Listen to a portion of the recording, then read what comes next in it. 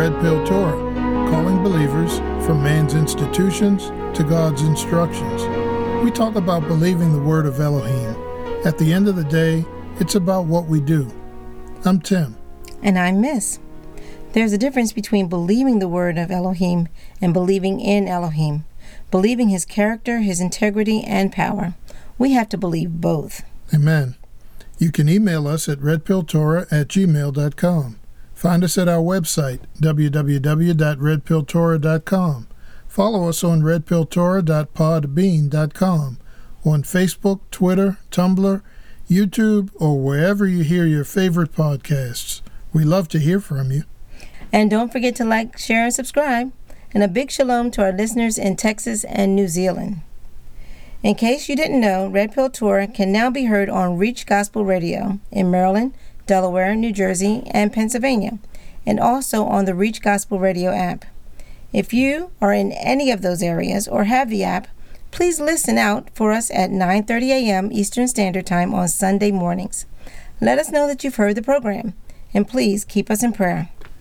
Most of this week's Torah portion covers the 12 spies, their evil report, Israel's responses to the evil report, and Elohim's judgment. It still amazes me to see just how the Torah provides context for understanding the rest of the Bible, from creation through to the death of Moses. We have enough revelation of truth to understand who we are, why we're here, who created us, what he wants from us, and so much more. Now, of course, that doesn't mean we don't have to read the rest of the Bible. It just means that the truths we learn from the Torah are made even more clear in the prophets, the writings, and the New Testament. Remember that Yeshua explained what these scriptures said about him to the dejected disciples as they walked the road to Emmaus. Since the New Testament had not been written at that time, it's safe to say that Yeshua did not quote a single verse from it.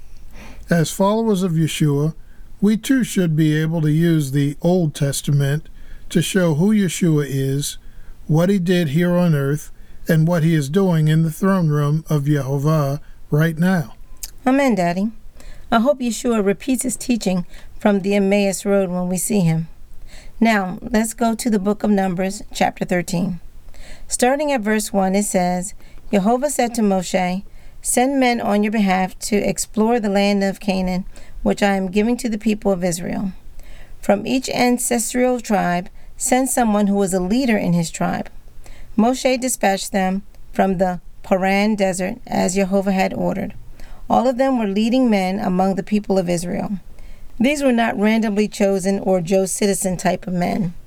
They were all men of stature in their tribes, leaders who were well known and respected among the people. The meaning of some of these men's names is impressive. So, Mama, you did some great research on these names. Please tell us what some of them mean. Sure. I found that Shammua, the first person listed in verse 4, means listen. Shaphat means judge or he has judged. Igal means redeem or he redeems. Hoshea means salvation. And Sethor means to neutralize. Another thing I discovered in verse 16 was Moshe giving Hoshea, the son of Nun, the name Yehoshua. And as we learned in earlier podcasts, Yah is a short form for Yehovah.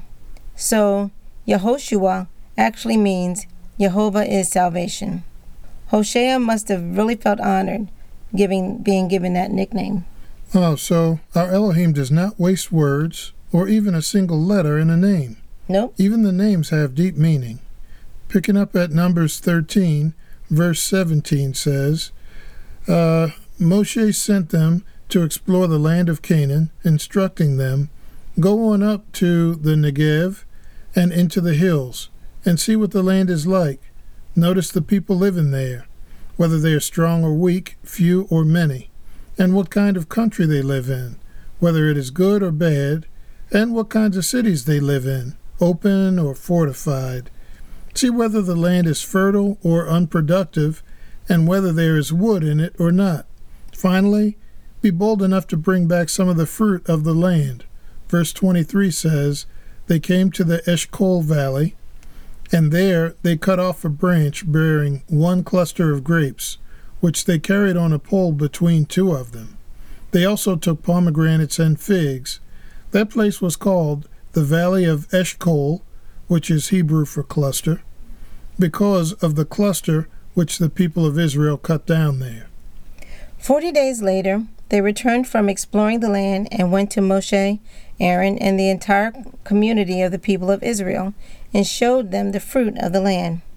What they told him was this: we entered the land where you sent us, and indeed it does flow with milk and honey. Here is its fruit. However, the people living in the land are fierce, and the cities are fortified and very large. Moreover, we saw the Anakim there, the Amalek in the area of the Negev, the Hitti, the Yevusi, and the Amori in the hills, and the Canaani live by the sea and along the Jordan. Tim, by this time you can imagine that the people were probably feeling pretty troubled by this news. Yeah, I'm pretty sure they were, based on what you just read. But wait, there's a little hope. Verse 30 reads, Caleb silenced the people around Moses and said, we ought to go up immediately and take possession of it. There is no question that we can conquer it. But the men who had gone with him said, we can't attack those people because they are stronger than we are. And they spread a negative report about the land they had explored for the people of Israel by saying, the land we passed through in order to spy it out is a land that devours its inhabitants. All the people we saw there were giants. To ourselves we look like grasshoppers by comparison, and we look that way to them too. Daddy, sorry about that. I guess I spoke too soon. Well, that was not the only spy mission that the children of Israel had, though. 40 years later, another spy mission was launched. The details are found in the book of Joshua. When we contrast this spy mission with the one in Joshua chapter 2, we gain a lot of valuable perspective. Here's what Rahab, the woman in Jericho who hid the two spies, told these spies. Starting in Joshua 2, verse 9, she said, I know that Jehovah has given you the land. Fear of you has fallen on us. Everyone in the land is terrified at the thought of you. We've heard how Jehovah dried up the water in the Red Sea ahead of you when you left Egypt, and what you did to the two kings of the Amori on the other side of the Jordan, Sihon and Og, that you completely destroyed them. As soon as we heard it, our hearts failed us. Because of you, everyone is in a state of depression. For Jehovah, your Elohim, he is Elohim in heaven above and on earth below. Israel's reaction to the 12 spies report sounds a lot like Rahab's description of her people's mindset regarding miracles that Elohim had performed 40 years earlier. 40 years is a long time to live in fear, by the way. As for Israel, they had entered into what we now call an unequal yoking. 2 Corinthians 6, starting at verse 14, says, do not yoke yourselves together in a team with unbelievers. For how can righteousness and lawlessness be partners? What fellowship does light have with darkness? What harmony can there be between the Messiah and Belial? What does a believer have in common with an unbeliever? What agreement can there be between the temple of Elohim and idols? For we are the temple of the living Elohim. As Jehovah said, I will house myself in them, and I will walk among you. I will be your Elohim, and you'll be my people. Therefore, Jehovah says, go out from their midst, separate yourselves, don't even touch what is unclean. Then I myself will receive you. In fact, I will be your father, and you will be my sons and daughters, says Adonai Tsevaot. An unequal yoking is not just acting in ways that agree with unbelievers. It includes adopting their ways of thinking and adopting thoughts that align with their thoughts, in opposition to the expressed word of Jehovah. Based on the evil report from the 10 spies, Israel believed that they could not defeat their adversaries and occupy the land, even with their Elohim on their side. According to Rahab, the people in Jericho believed that they couldn't defeat Israel and retain their land, even with their gods that they worshipped helping them. Both sides held the same belief.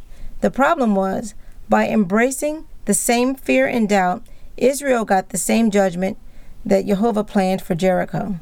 Israel could not enter the land. Israel's doubt merely bought the people in the land of Canaan another 40 years, but their eviction was sure to happen, even if it came later. Israel's doubt also put Jehovah on par with whatever gods the people in Jericho were worshiping. If Israel had set him apart as Adonai Tsevaot, or the Lord of a huge number or legions in his army, they would have shown faith in his ability to get them into the land. Too often, many of us miss opportunities to sanctify or set apart the reputation of our Elohim as distinct from the greatest person or thing anyone can think of. Excluding Joshua and Caleb, this type of failure cost the adult Israelites entry into the promised land. It was even the reason Elohim gave for Moshe's not being able to go in. You're right, Daddy. Numbers chapter 20, verses 10 through 12 says, "But after Moshe and Aaron had assembled the community in front of the rock, he said to them, 'Listen here, you rebels. Are we supposed to bring you water from this rock?' Then Moshe raised his hand and hit the rock twice with his staff. Water flowed out in abundance, and the community and their livestock drank. Jehovah said to Moshe and Aaron, 'Because you did not trust in me, so as to sanctify or cause me to be regarded as holy by the people of Israel, you will not bring this community into the land I had given you.'" We saw the same sin in Leviticus chapter 10 when Aaron's two sons died before Elohim. Reading from verse 1, Nadab and Abihu, sons of Aaron, each took his censer, put fire in it, laid incense on it, and offered unauthorized fire before Jehovah, something he had not ordered them to do. At this, fire came forth from the presence of Jehovah and consumed them, so that they died in the presence of Jehovah. Moshe said to Aaron, "This is what Jehovah said, 'Through those who are near me, I will be sanctified,' or treated as holy, and before all the people I will be glorified."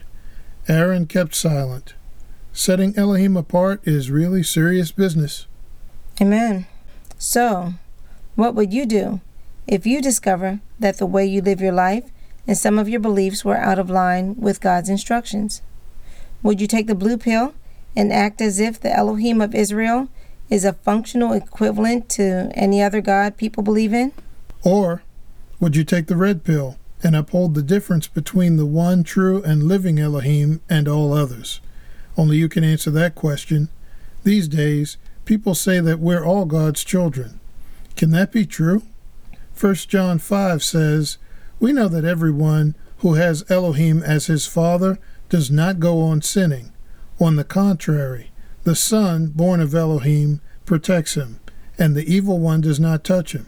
Verse 19 continues with, "We know that we are from Elohim, and that the whole world lies in the power of the evil one. And we know that the Son of Elohim has come and has given us discernment, so that we may know who is genuine. Moreover, we are united with the one who is genuine, united with his Son, Yeshua, the Messiah. He is the genuine Elohim and eternal life. Children, guard yourselves against false gods." We encourage you to remember, proclaim, and behave like there is nothing too hard for our Elohim. Amen. Well, that's it for today's podcast. Please go back and listen again to what we shared and talk about it with your family and friends. Thanks for spending 15 or so minutes with us at RedPill Torah, where you can handle the truth.